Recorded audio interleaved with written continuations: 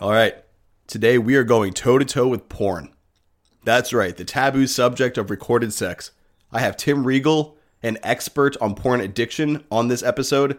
We are talking ways men and women can break free from the shackles that porn has in their souls. You know, not just that, but we also talk about how porn is literally your fingertips away. The access is easy enough through tablets, phones, computers, and because of that, it's reaching people at such a young age that they're having porn addiction issues before they're even 20 years old. It's crazy. And we dive right into it, we take it head on. And that highlights today's sponsor, which is peacefulfathers.com. Now, porn and peaceful fathers, what do they have to do with each other? They have to do with the fact that they're taboo subjects. Nobody wants to talk about pornography. It's off limits. And because of that, people are suffering. In the same sense that nobody wants to talk about corporal punishment and how we should no longer be hitting our kids. Yet Anthony Migliorino has taken that battle head on to the masses. You're not supposed to talk about not hitting your kids, and that's exactly why we talk about it. That's exactly why he's the sponsor of this show. It's exactly why I have Tim Reigle on here, because we talk about the things that are off limits to the rest of the world. Because when you make it off limits, people don't heal. So Tim, the guest I have on this podcast, is going to help you heal when it comes to porn. And Anthony, through his writing at peacefulfathers.com, as well as his social media accounts at Peaceful Fathers, you will find the content that will help you heal, and we will tackle the subjects that nobody else is willing to face because they're weak. We take it head on in this podcast because that's what it's about. Taking the information, applying it, and fixing your life. Without another second wasted, let's dive into this discussion and help you break free from those pixels that have control over your life. Welcome to the Family Alpha Podcast, a place where men, families, and the truth have a voice. The information shared on this podcast is meant to be applied. Now, here's your host, Zach Small, founder of thefamilyalpha.com and co-founder of thefraternityofexcellence.com. Let's get to work. Welcome back to another episode on the Family Alpha Podcast. As always, I am your host, Zachary Small, and today I am joined by Tim Reigle. Tim runs the blog intothewildernessblog.com. He's written the book Power Over Porn, 7 Habits to Crush Temptation, and he created the course Living Porn Free, 10 Steps to Recovery, Redemption, and Renewal. And if you're not aware by now, today we're talking about porn, how to address if you have these signs and symptoms of porn addiction, and how you can overcome those things, and how we can remove the taboo from this subject. So let's talk to the expert himself, Mr. Tim Reigle. Tim, how you doing, brother? I'm doing great, man. Happy to be on. Happy to be talking about this. Thank you for your time. I know you are a busy man. Something I didn't list is that you help coach men to get over this addiction and to deal with these things.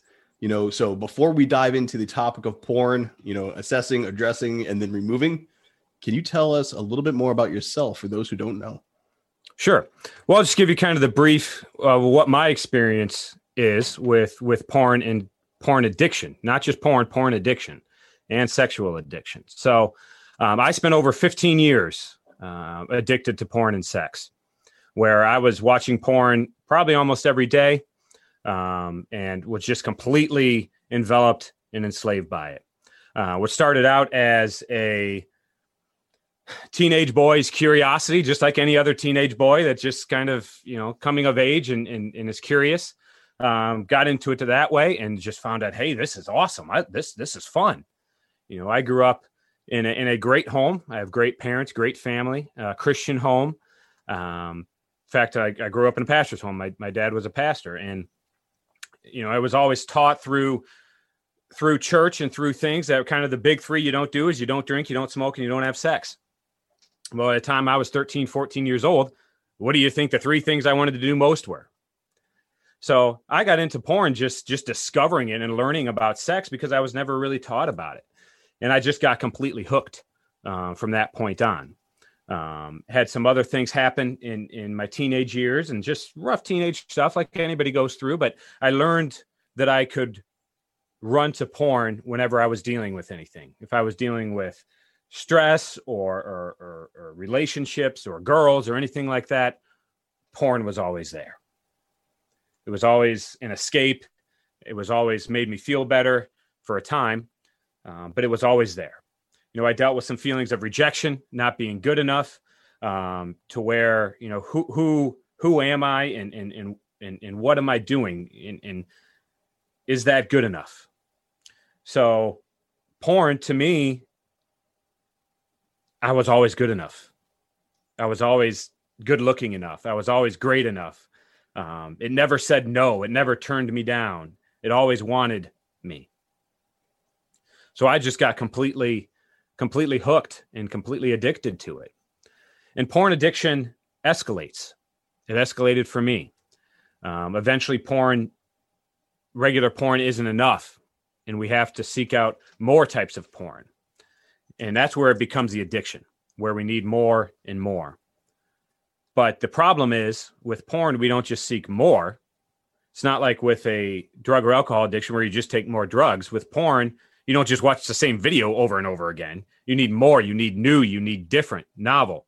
So that's where it escalates. So it went from just, regular old porn into kinkier and dirtier and more fetish stuff and darker stuff. Then I made the jump to webcams and chat rooms.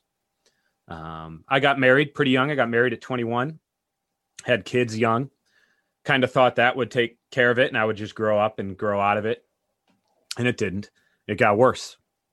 It got to the point where I was even went beyond online and took it into the physical, to where I was having hookups and meeting up with escorts and prostitutes. I was going to sex clubs, having threesomes, meeting up with people, strangers off Craigslist and Tinder and God knows what. So that sort of behavior continued on and off then for 10, 15 years. And while I was married, had multiple hookups and threesomes and God knows what, to the point I can look at you right now and tell you I have no idea how many women I've been with. No idea. Not a clue. And I got caught. Plenty of times. And like any good liar, I talked my way out of it and just got better at not getting caught each time. My wife and I separated for almost a year because of it. We did end up getting back together, but then after a while, I went back to the same behavior.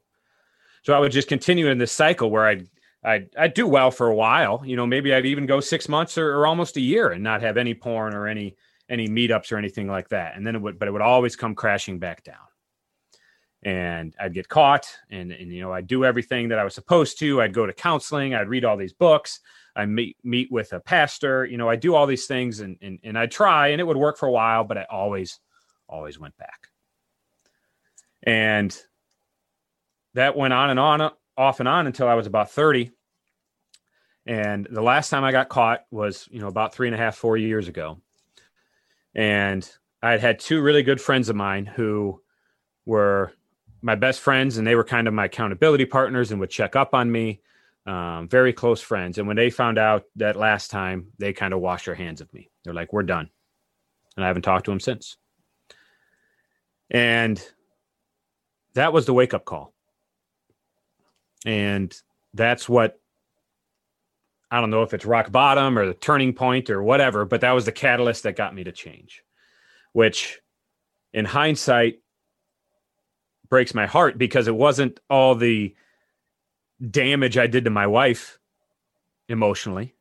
It wasn't all the problems I caused in my family and almost ruining my marriage and almost splitting up my family and all the heartache and pain that I caused. None of that got me to change. What finally woke me up was losing the guys I go out for a beer with after work, the guys I go golfing with and go to baseball games with. Like that woke me up. I don't know why. I don't know why God used that, but that's what he did. So then I did get some serious help and I got some one-on-one mentoring and coaching.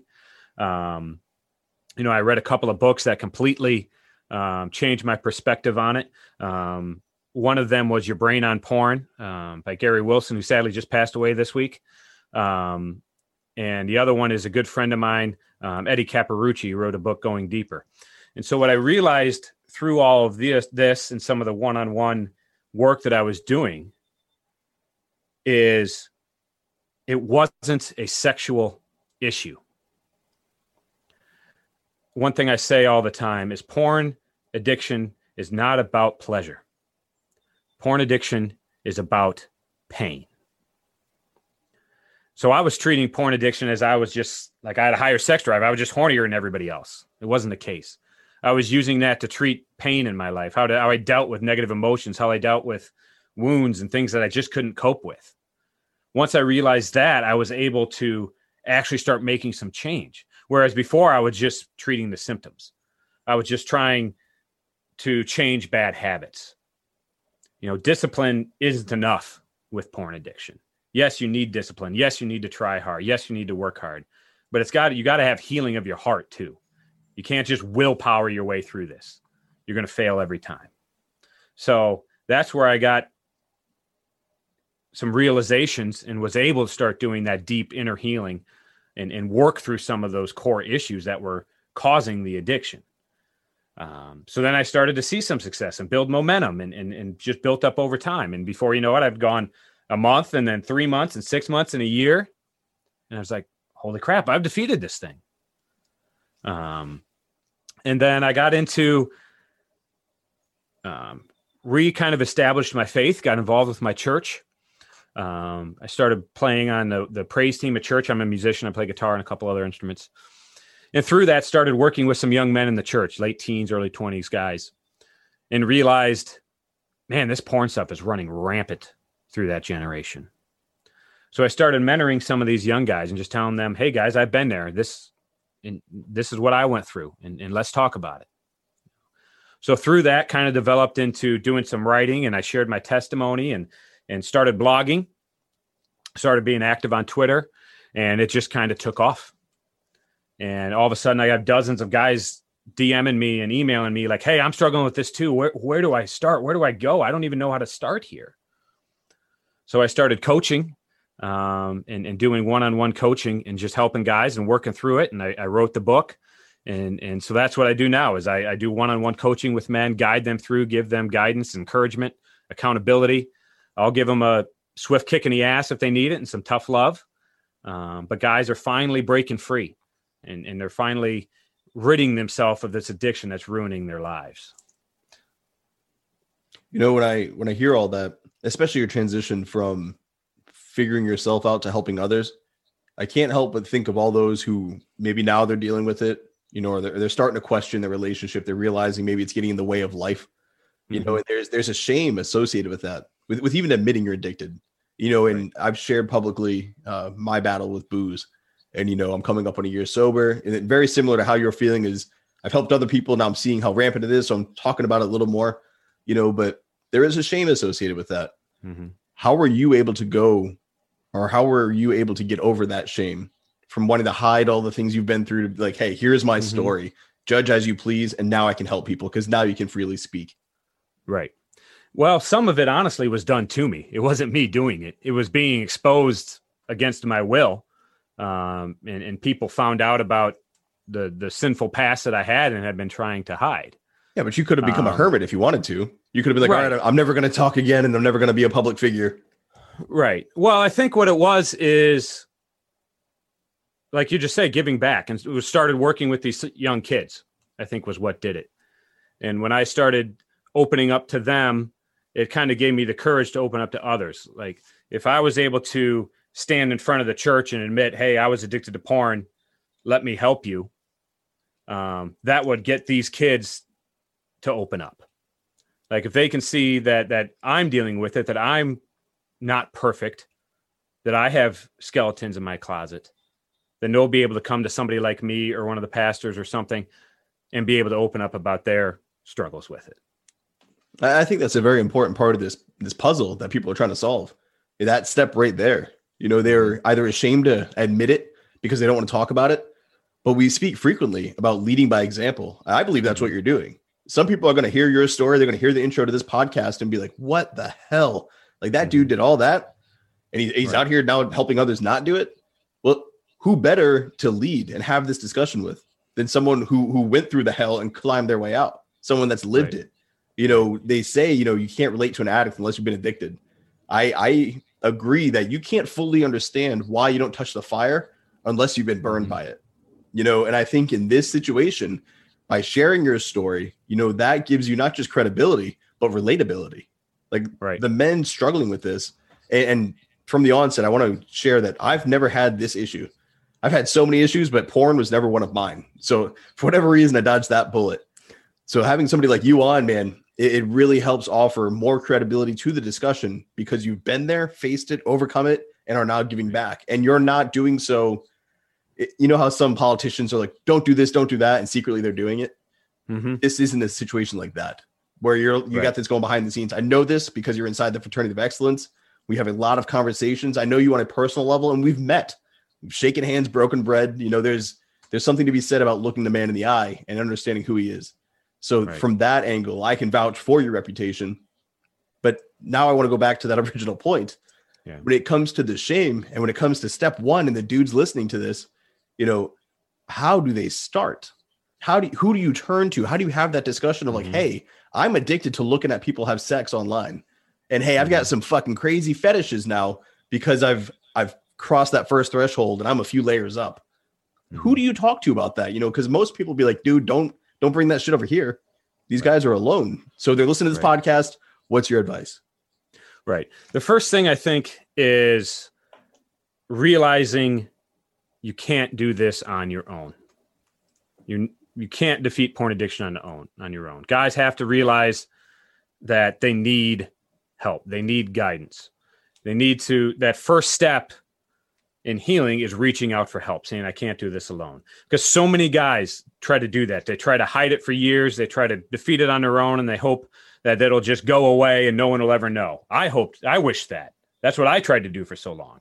It wasn't until I opened up and said, hey, I'm struggling with this, I need help, that I was actually able to get the help. And they have to trust the person that they're opening up to. And that's where I think somebody like me as a coach comes in. You know, I don't have a bunch of degrees on my wall or a bunch of letters behind my last name.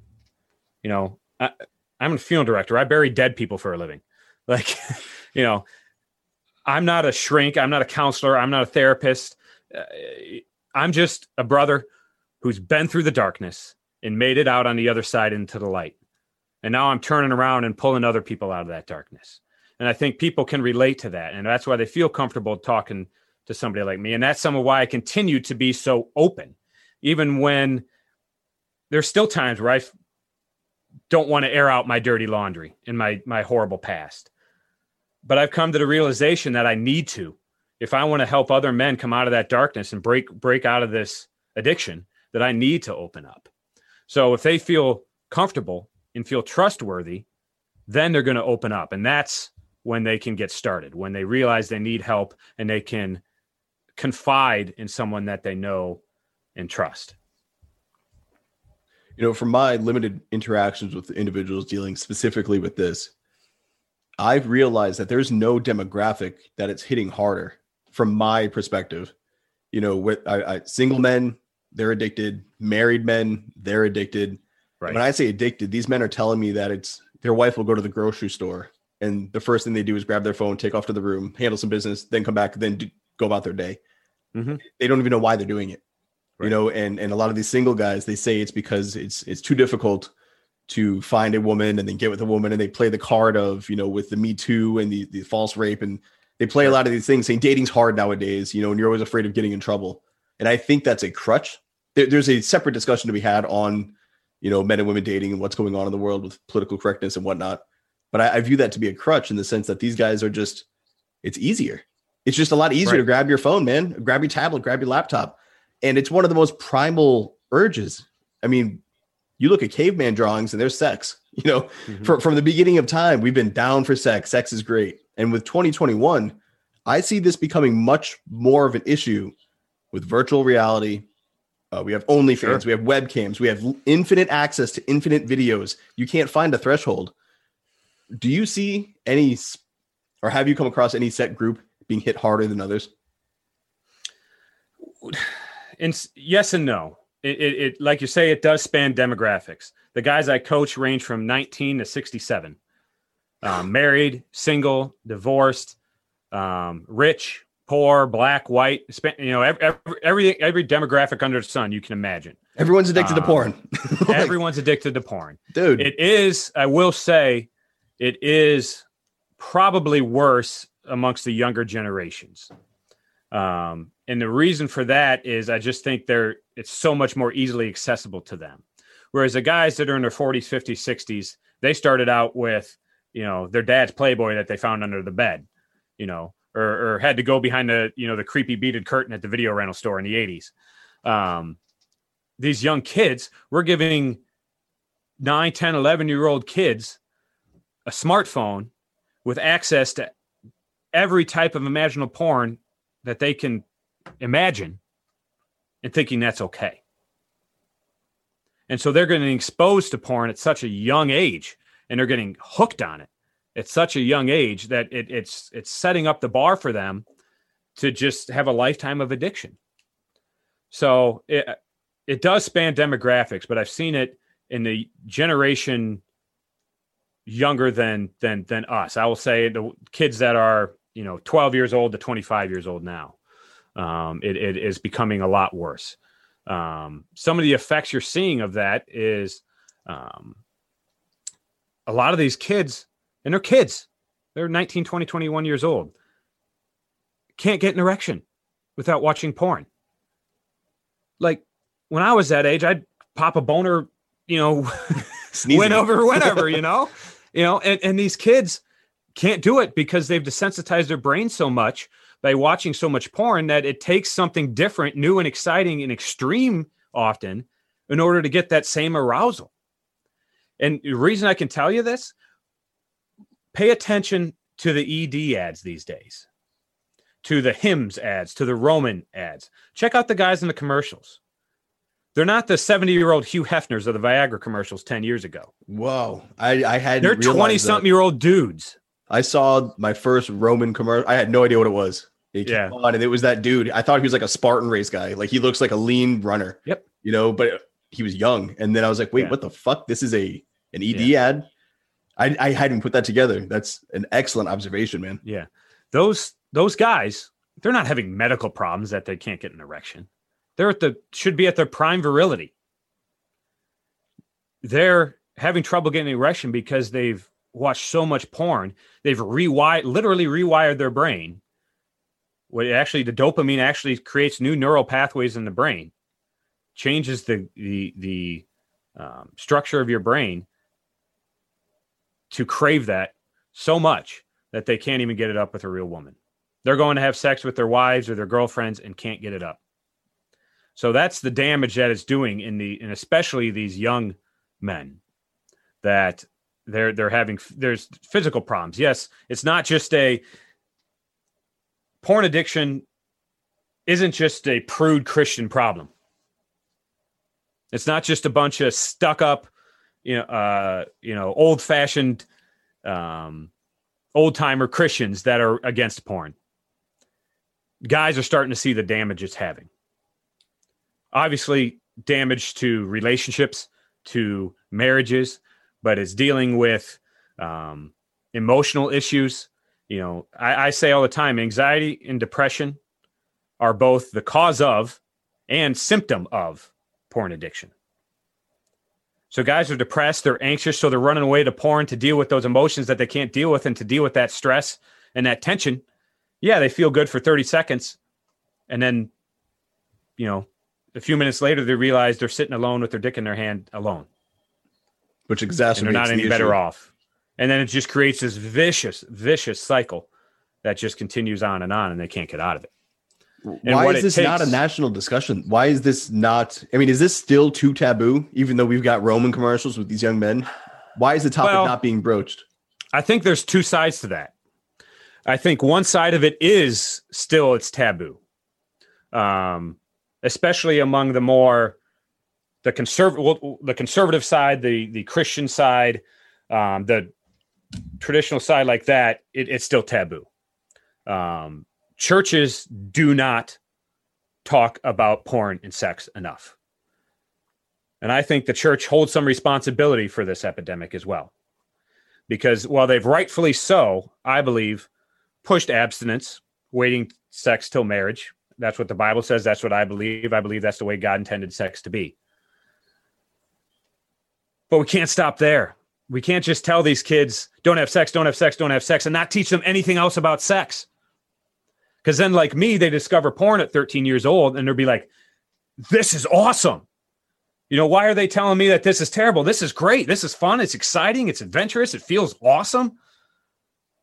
We have to do better, and we have to be able to talk about it. It's when the numbers are astronomical amongst men in general, especially young men, and the numbers are exactly the same amongst Christian men as non-Christian men. So the church and evangelicalism and the church and Christianity as a whole has to do better about talking about sex. Yes, there's still that taboo nature. That's something that's kept in the home, that's kept, within the family. And we have to do better because kids are seeing it everywhere else. They're seeing it in school. Their friends are showing it to them on their phones. They're seeing it on TV and the internet. Instagram and TikTok are nothing but funnels for porn anymore. These models are on there and they act like it isn't porn because they ain't showing nudity. Bull. It's porn. And it's designed to get you onto the other sites. So these kids are getting exposed to it. So they're going to see it and they're going to watch it whether you like it or not. So we need to do a better job of educating them about it. Teach them about the dangers of porn. I bet if you tell a 14, 15-year-old kid that if they keep watching porn, their dick isn't going to work, that's going to wake them up a little bit. So we have to be better about education. So I think, yes, taboo nature of it is one thing that it's not talked about. I think there's another reason that's at a complete polar end of the spectrum from that. And that is the whole deviant sexual culture that we've gotten into that promotes pornography as being healthy. So you got one end of the spectrum that it's so sinful and so bad you don't ever talk about it. And you got the other end of the spectrum that it's so good we don't want to admit that it's actually bad. And so you see all these things now where all these people are coming out about it. Porn is healthy and porn reduces aggression in men so that they're not beating their wives, and it's reducing toxic masculinity because it's keeping them more calm and things. And it's not healthy. There's no ethical porn. They say a lot of this stuff about porn is empowering to women now. How they take stuff and turn it around, something that's supposed to be bad and they turn it around and say it's empowering. You see the stuff about the sex trafficking, about the rape and abuse that happens in the porn industry. It's mind-boggling. So I think that side doesn't want to admit that it's doing damage because they're pushing this whole deviant sexual culture and pushing it on our kids that they don't want to admit that it's a problem. Do you think that it runs so rampant that it's impacting anybody that would give a shit? And what I mean by that is the parents who would be the ones protecting and educating their kids about the issues or bringing it up in church, they're hooked themselves. So we don't even have like a wall of fathers who can stand the line. You talk about pedophilia and dudes will get their shotguns out. They're ready to Nobody's going to touch because it's almost like that's universally understood as an evil. But when it comes to porn, those same dads are like, well, every now and then I'm watching it. Whoa, what the fuck? Why are we allowing certain evils to come in and not others? Do you think that's a part of this issue as well, is that the voices are hooked themselves? Yeah. I mean, when you do honest studies, it's hard to find a control group, and I think a lot of men aren't holding the line with their sons because they're just as addicted as them and don't want to admit it. It's like you have the porn. It's like anybody throw a rock, but anybody, the first one without sin to throw the rock. So whoever's not watching porn, go ahead and hit the porn. We'll kill it right now. And everybody's just standing there with the rocks in their hand. Mm-hmm. And it's, metaphoric rock, and everybody's scared to be the one to open up and just be, you use that example of let he who's without sin cast the first stone. Where that comes from, it's interesting you bring that up because that comes from the Gospel of John, where there was a woman caught in adultery and they were going to stone her. They were going to kill her. and Jesus said, let he who's without sin cast the first stone, and everybody around them one by one, interestingly enough, starting with the oldest, drop their stones. And that's what it's going to take. It's going to take men who have been through it, admitting that they're not perfect, that they struggle with this too. And we're not going to condemn, we're not going to pretend like our shit don't stink. It's be like, yeah, I'm struggling too. Let me reach out my hand and help you younger guys. That's what it's going to take. You know, the school isn't going to do it. Society isn't going to do it. They're going to keep pushing all this deviant sexual behavior on them.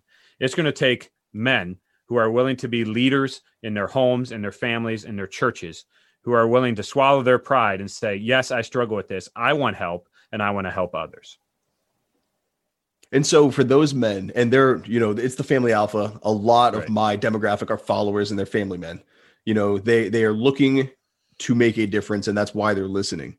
Mm-hmm. Where does that conversation start? Is that going to the pastor? Is that speaking up? And I don't go to church, so I have no idea how the layouts are, but you know, where do they begin? You can't just roll in, kick the doors down of the school and say, all right, guys, I don't like what's going on here. Your health education has turned into just watching porn. And it's like, all right, there's a dick, there's a vagina, look at sex. Right. You know, so how do these men, and, you know, maybe I'm asking for myself a little bit too, you know, the conversation to be had, maybe at a grander scale. I'm doing it on this podcast for this reason.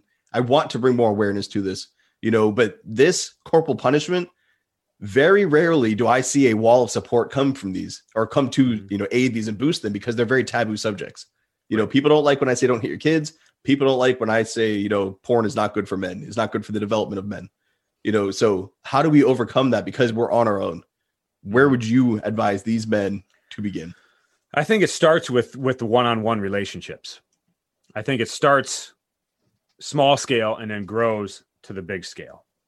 That's kind of what happened with me. It started in my own healing. It started with somebody coming around and putting their arm around my shoulder and saying, I love you, brother. Let's get through this together.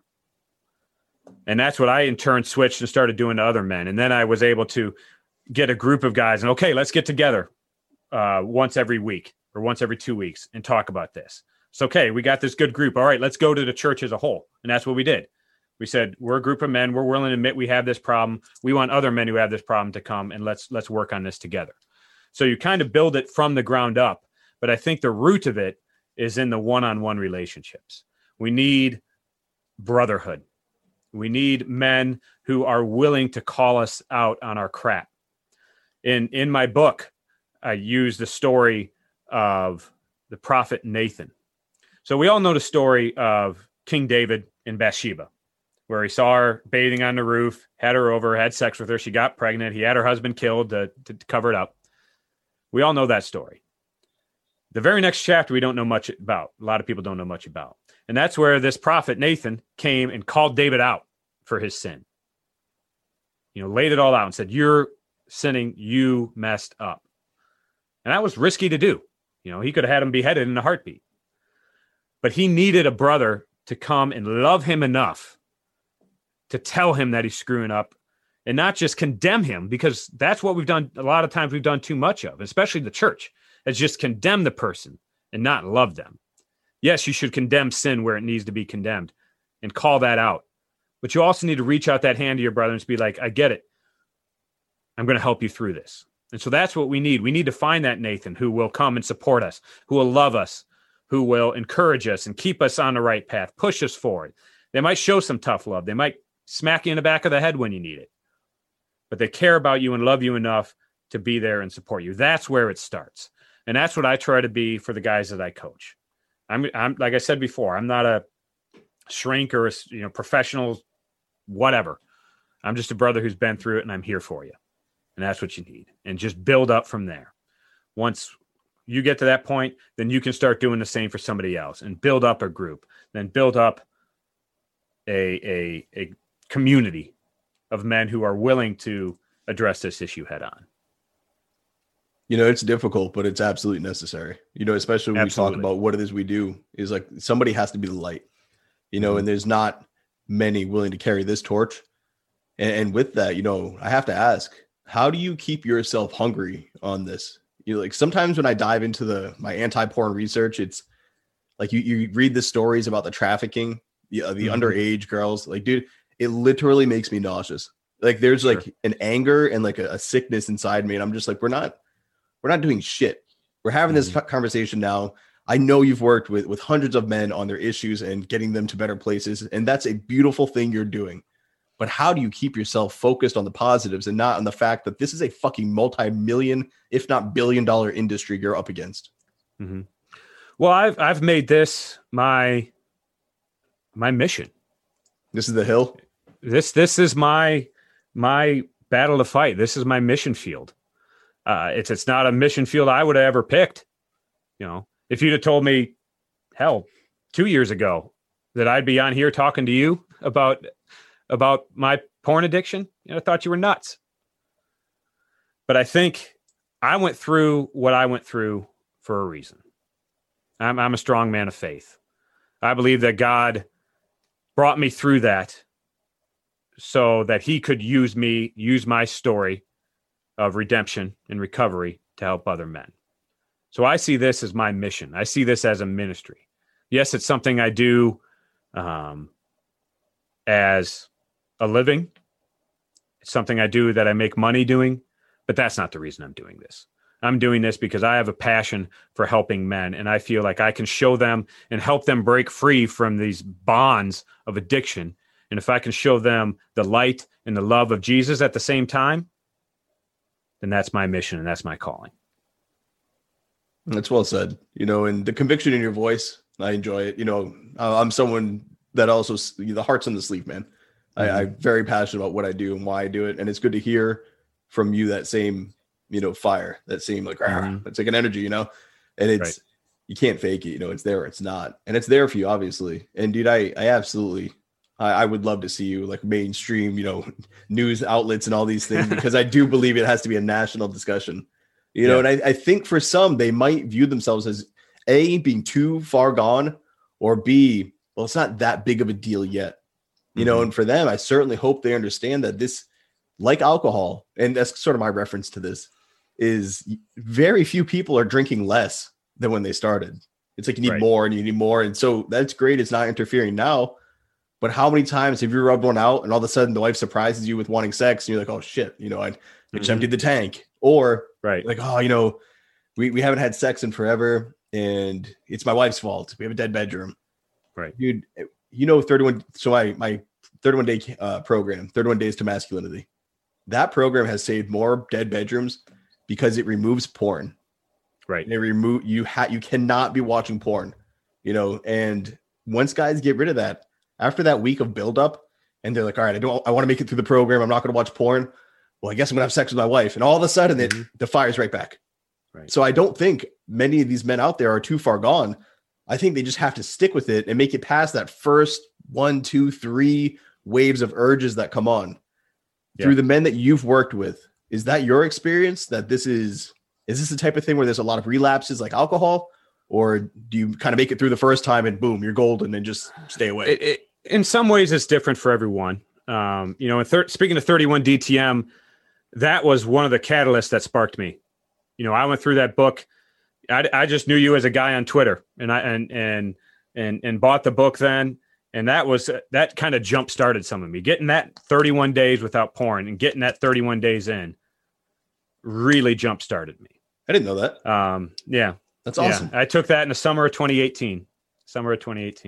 And I still got the old version too, the real thick one. Yeah, buddy. The real thick one here. But that really jump started and really got me going on this. And did rekindle things in the bedroom. As far as relapses, I pretty much tell every guy I coach, you are going to relapse. You're going to relapse. I don't know anybody that's quit cold turkey. Not that it can't happen. Not that God can't perform miracles. But it doesn't happen. And that's okay. Failure is only failure if you fail to learn from it. And so we have to use relapses to learn. We have to retrace our steps. That's one of the things I do with a lot of guys is I tell them to go back and examine their relapse and what can you learn from it. In the book, I talk about what's called a left to bang exercise. I know it's used a lot in the military where you kind of retrace, kind of like an after action thing. You retrace back, from when shots started firing, you go back farther and see where things started. We'll do the same thing. Okay, I relapsed. I was in bed and pulled up porn on my phone and jerked off. Okay, well, what were you doing right before that? What were you doing right before that? What time of day was it? Where was you? Were you home alone? What were you feeling? Were you angry? Were you sad? Were you pissed off? Were you stressed? And just go back and back and back farther until you can identify what some of those triggers are. We have to start shifting our mindset from the negative to the positive. So instead of focusing so much on how many times I relapsed, I went 2 weeks and then I went back to day 0. No, you didn't. You had 2 weeks of success and 1 slip up. That's a 900 something batting average. And that's the way we have to think, is every step forward is progress. And yeah, there might be a step back, but 2 steps forward, 1 step back is still moving forward.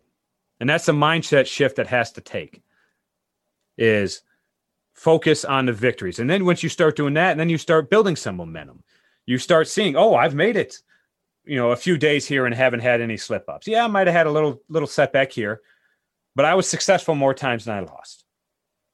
When faced with that temptation, I came out on top more times than I fell backwards. And that's the mindset shift that we have to make that progress.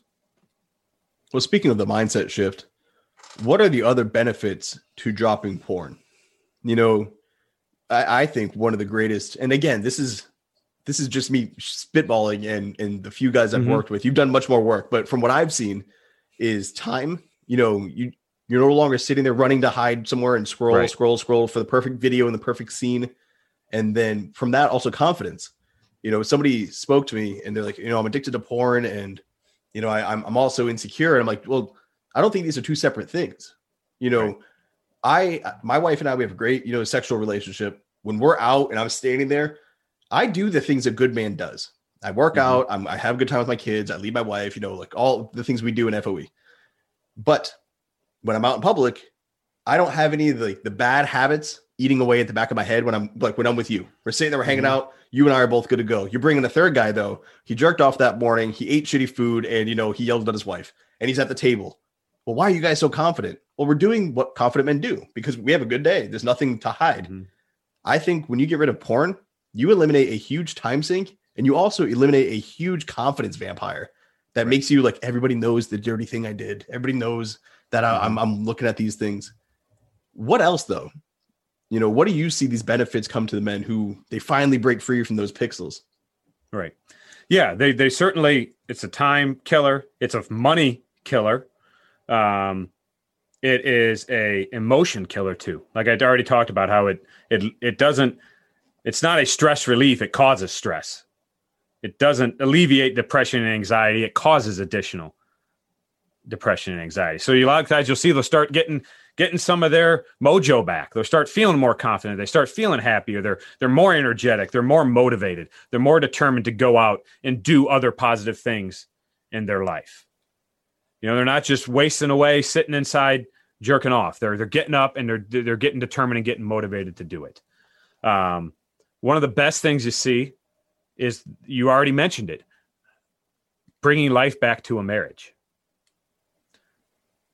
One of the things I say a lot is sexless marriages don't cause porn addiction. Porn addiction causes sexless marriages.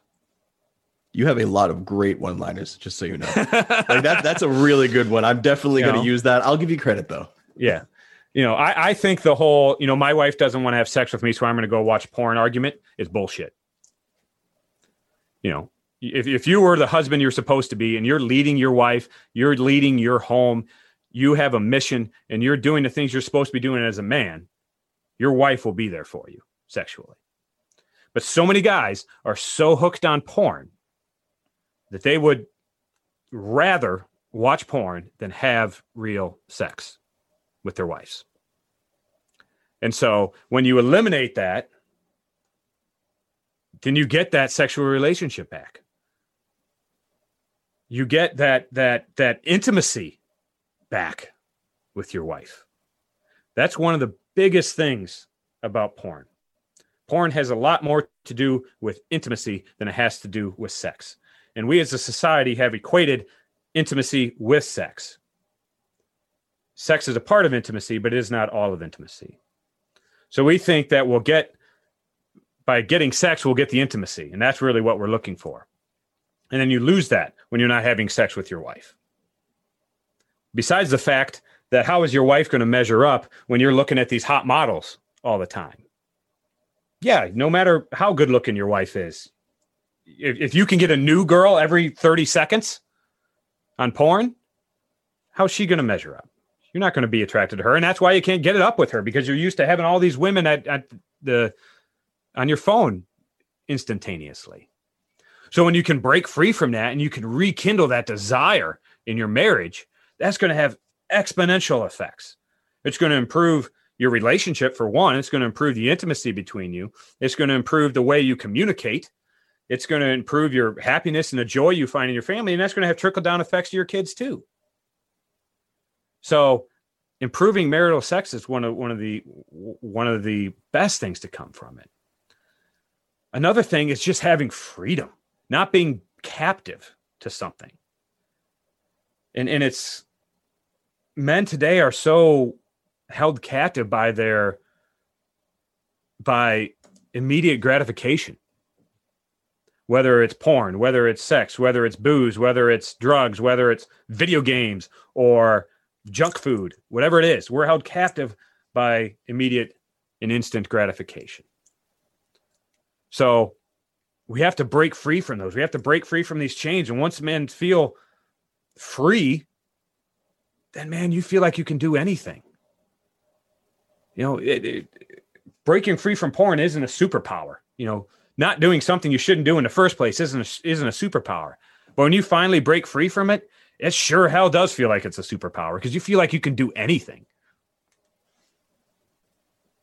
You know, as I'm listening to this, it made me think of like WWE. When I was a kid, like, this is real. And then you grow up and you're like, this is not real. This is definitely scripted. And these moves, they're not really doing them. So right. I actually made that comparison the other day that, you know, pro wrestling and porn are just two people pretending for the benefit of weak men. Dude, yes, that's exactly where I was going with that. I could not have said that better. It's an act. You know, have you had to deal with men who aren't aware of that? Or they think that what you see in porn is how you should have sex with your wife. You should have doggy, then missionary, then right. Every position, blah, blah, blah. And then if she doesn't take a facial, she doesn't love you, you know, or whatever, you know? Mm-hmm. Yeah. And I've seen that. And I think that's especially worse in the younger generation, especially all of these young guys that are getting addicted to porn before they've even had sex. And they think that is sex, you know, that they is don't sex. know. Yeah. They think that's interesting, what it is. And again, this is why I really wanted to have this conversation. I'd never even thought of that. They don't even know what sex is except for what they've seen. And that's not sex. Right. Right. And and on the other end of that, I think the older men think that they will be the acting out and doing the more extreme stuff that they see in porn will satisfy them. And it doesn't. It doesn't. They think, oh, if I just try that, that'll be enough and I'll be sexually satisfied. You know, if I can just have that threesome, have that, you know, and I felt that way too. You know, I always felt, you know, one more hot hookup and then I'll be done. I'll be satisfied. You know, oh, if I could just try that, then that'll be enough. And it's never enough. And that's why it gets so bad and why it escalates so much, because you just keep pushing that boundary farther and farther and farther, and it's never enough. There is no amount of porn and sex in the world that will ever fill the void in your heart that you're trying to fill, because it's not a sexual issue that you're trying to fill. Porn addiction has nothing to do with sex. Porn addiction, like I said earlier, has to do with pain. There's something that you're running away from. There's something that you're trying to cope with or deal with that you just can't handle. Maybe it was something extreme, like major trauma or abuse, sexual abuse. A lot of the guys I work with have been abused.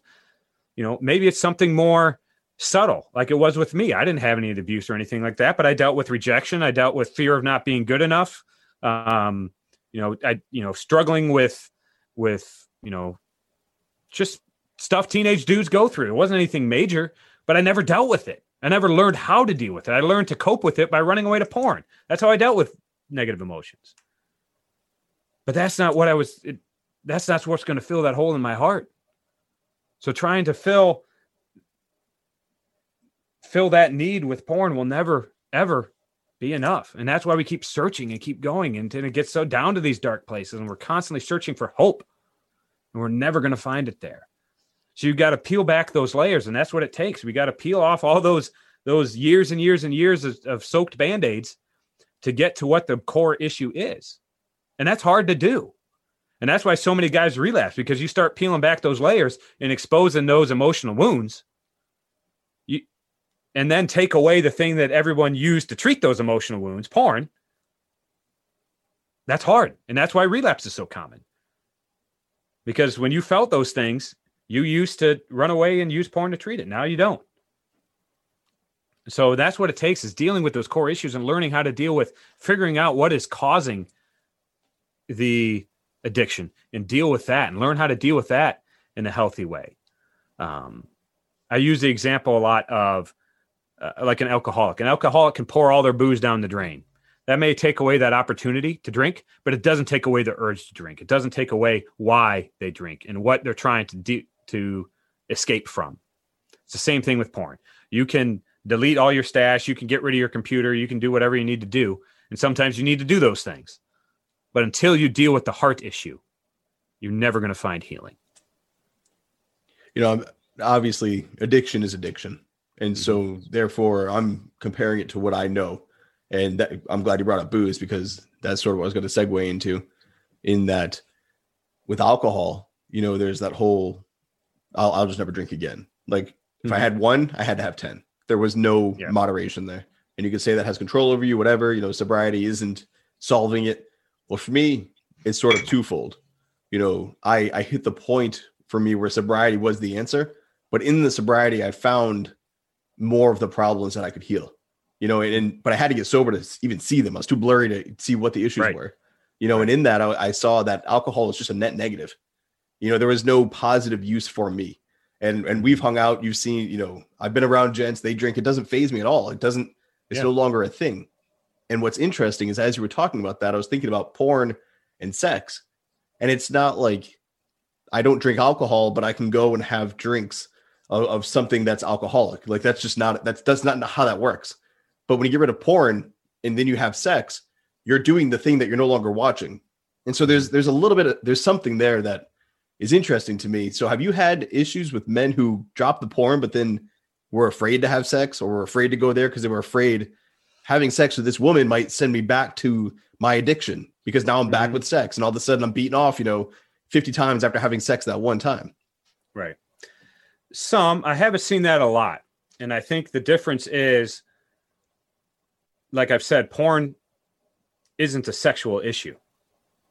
It's a coping mechanism. It's self-medication. So having that sex is actually the good medication. That's what we should be doing. And especially having intimate and a deep connective sex with our wives is how we're supposed to do it. So instead of, it doesn't trigger the need for more porn, it satisfies what we're looking for, which a lot of times is intimacy and connection and acceptance. That makes perfect sense. And with that too, something you were saying earlier about dealing with stress and things like that. Annie Grace, she wrote a book called This Naked Mind, which is very influential in me reaching permanent sobriety, along with Ed Lattimore and Phil Foster. Shout out to those two. That book, she talks about, she had to have a drink before she went on stage to calm her nerves. She had to have a drink in social settings to be more, sociable. And she realized, you're not supposed to not feel those feelings. You're supposed to feel nervousness and then learn how to handle it. You're supposed to feel stress and just learn how to deal with stress. And it doesn't have to be numbed away. I think with porn, it's very similar. You have to learn to flex that muscle. And where somebody like you're almost an emotional weightlifting trainer. I have Phil Foster. He teaches me to get jacked. through the weights. You help strengthen those emotional muscles, how to deal with stress, how to deal with, the calling of relapse, how to deal with cravings, how to deal with all these emotional things they'll feel. It's not that you're not supposed to feel them, but you don't have to run and numb them away via porn. You have to learn how to deal with hardship. You have to deal with financial issues, relationship issues, and I think for anybody listening, those things are a part of life. You're supposed to feel stress. You're supposed to feel anger and sadness. And like myself, my previous self, I'm happy, let's go drink. I'm sad, let's go drink. I'm stressed out, let's go drink. Well, now I just handle it. I'm happy, I'm happy. I'm sad, okay, I'm sad today. Like, it is what it is. Stressed out, cool, we'll figure our way through it. With porn, I don't see any difference there. I think it's I completely agree. Yeah, it's we use it to numb, we use it to escape. We use it to cope with things that we just can't deal with. And that's why it's so dangerous with these young men and teenagers, and even younger than teenagers, is because they're not learning how to deal with those emotions at the time where their brain is a sponge. And so they're learning in their formative years to use porn to deal with those emotions and to deal with that stress and to deal with that pain. And so they're wiring themselves up in their brain to deal with it using porn. And then they never learn any other way. So when you're 30, 40 years old and trying to break free from that, you're not just breaking bad habits that you picked up 5, 6, 10 years ago. You're dealing with habits and behaviors that started all the way back when your brain was being formed as a teenager. And that's one reason it's so hard to break free from it, because you're not just, like I said before, you're not just breaking bad habits. You have to rechange and rewire your brain. So do you advise fathers to speak to their kids about porn? And if so, is there an age range you think they should broach that subject? And yes, I'm asking for myself, but also for my listeners. My son's 11, my daughter's 8, and we've not had, the talk. Right. It's never come up, I'm at the fence now. Like he's almost 12. So I'm at that point, and I'm wondering what's the best way to do that without stripping their innocence, if you know what I mean. Right. Whatever age you think is too soon, do it 2 years sooner than that. No, man, dude, that's not what I wanted to hear. It's never too soon, because kids are seeing it at a younger and younger and younger age. I wasn't exposed to porn until I was, 13, 14 years old. Kids nowadays are being exposed at 8 and 9. And if they're seeing it at school, they're seeing it with their friends. I mean, every little kid has a phone now, and all you got to do is Google something, and there it is. A friend of mine, Michael Foster, wrote an article on his site, and I shared it on mine as well, that says the battle against porn addiction starts with toddlers. Now, that may sound pretty extreme offhand. And he's not saying you should start talking to porn to your 3 and 4 year old. But where it starts is teaching your kids to deal with things in the right way. It's teaching them to wait till after dinner to get their dessert. It's teaching them that they can't just have anything they want just like that. And that they can't scream and cry and do everything until they get their way. Teaching them discipline, teaching them patience, teaching them delayed gratification. And that starts at that young age. And that falls on the parents. Parents who never say no to their kids raise kids who can't say no to themselves. And they just indulge in every pleasure because they were never taught how to delay gratification and seek out what you really want, not just get what you think you need right this second. Well, without getting the answer I wanted, that is an excellent answer. No, and you're right, brother. You have to stay ahead of it. You've got to stay proactive, not reactive. I certainly want to be the introduction to sex, to these, heavier conversations and topics. I don't want them to find out through their friend's house or have them uncomfortable in a position where they're kind of cornered and exposed to these things. You know, unlike many, they don't have phones. My son has a phone that he gets when he goes to baseball practice, so he can call me if for whatever reason I'm in traffic or whatever, you know, but then we take it away from him. You know, he doesn't have his own phone for any other reason. And that's a part of it, dude, you know, is that it's everywhere. I once streamed, because we don't have cable. I was streaming an NFL game because he wanted to watch it. And like one of the ads on the stream, this girl pops up in a G-string and I'm like, fuck. And he like looks down and like, so he's aware, like, I'm not supposed to see these girls in like these clothes. And she wasn't naked, but it was as close as naked as possible. And I was like, fuck, like this is a sports thing. And I understand dudes go to sports, but it wasn't like a tank top. It was like straight lace, like the smallest thing you can imagine. I'm like, kids are clearly go here. This is a lot of people stream, you know, things because they don't want to pay for it, you know, and I'm just imagining these young boys seeing that early. I'm like, God damn, that's unacceptable. And parents need to be that filter, you know? So what is your opinion on that though? Filtering electronics, you know, we have a wide array of discussions on that within FOE. You should do it. You should trust them, give them that liberty, or monitor every electron that goes onto their phone. Right. Yeah. I think it starts by starting the conversation early, continuing that conversation. You can't hide kids from everything. They're going to see it. There is no way that the way our society is today, there's no way you're going to hide it from your kids forever. They're going to see it and they're going to have to learn how to deal with it at some point. So, you know, start the conversation early, continue having that conversation and prepare them for that. So when they are exposed, they're not blindsided by it. They're like, oh, Dad talked to me about this. I don't want this. I know what can happen here. And then they can and build that relationship up with your son so that when he's exposed to that and have that open two-way conversation so that he'll come to you and talk to you about it instead of hiding it. It used to be you hide the Playboy under your bed. Now it's on your phone. But instead of hiding it, he comes to you and says, hey, this happened. What do I do? Like you would a firearm, you know, gun safety. What do you do if you come across a gun? Things like that, you know, except in this case, it's porn. Right. You know, the same thing we had to do when I was a kid. To just say no stuff was big, you know, and we had those conversations. What do you do if someone offers you drugs? You know, and that was drilled into us as kids. We were at school. We had to, you know, the just say no and the dare and, you know, all those sorts of things.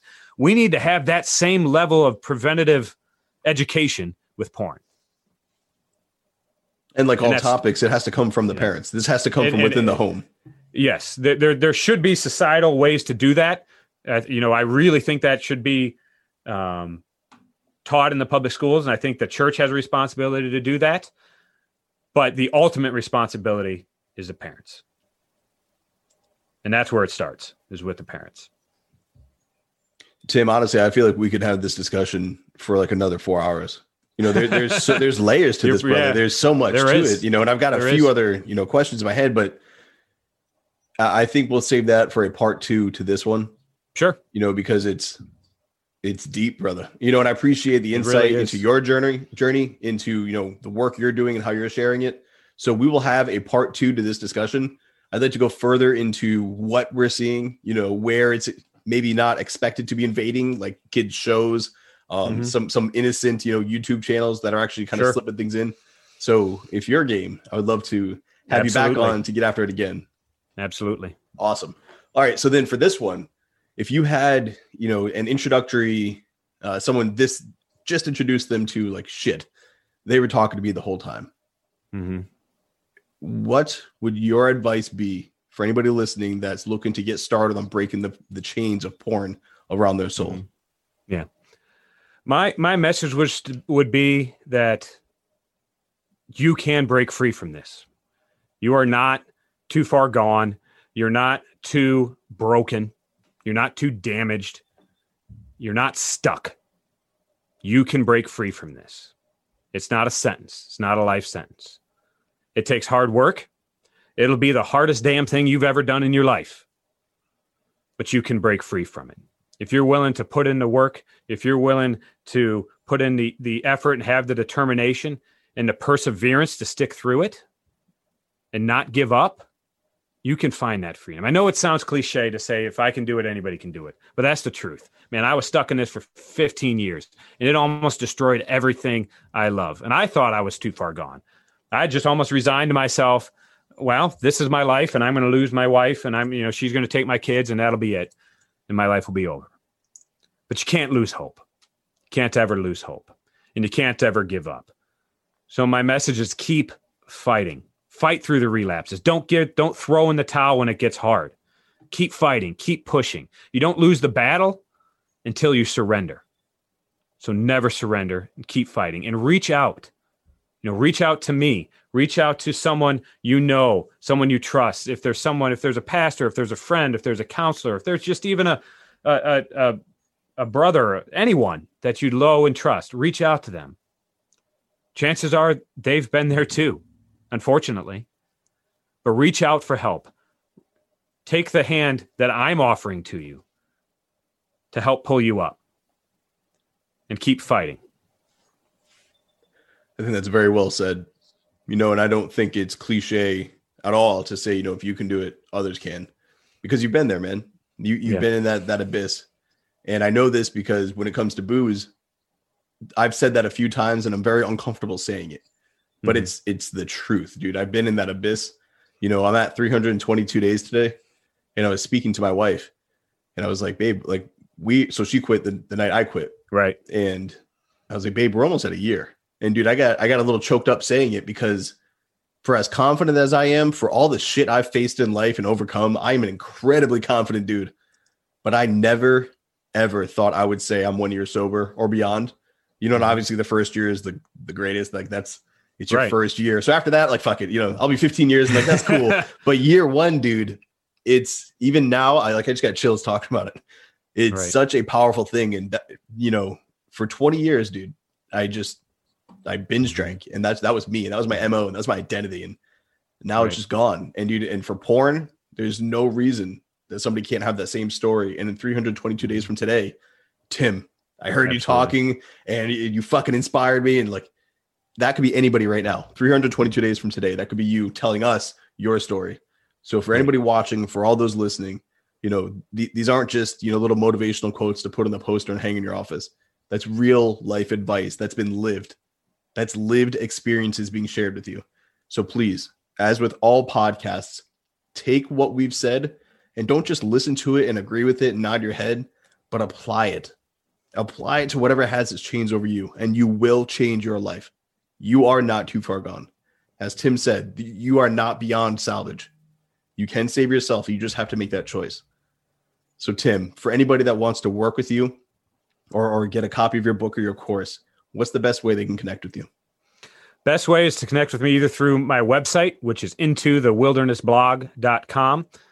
You can go on there. You can find the links to my book and my courses on there, as well as you can schedule a coaching session with me right there. I'd be happy to sit down with you. We can discuss what's going on in your life and how one-on-one coaching might help you break free from it.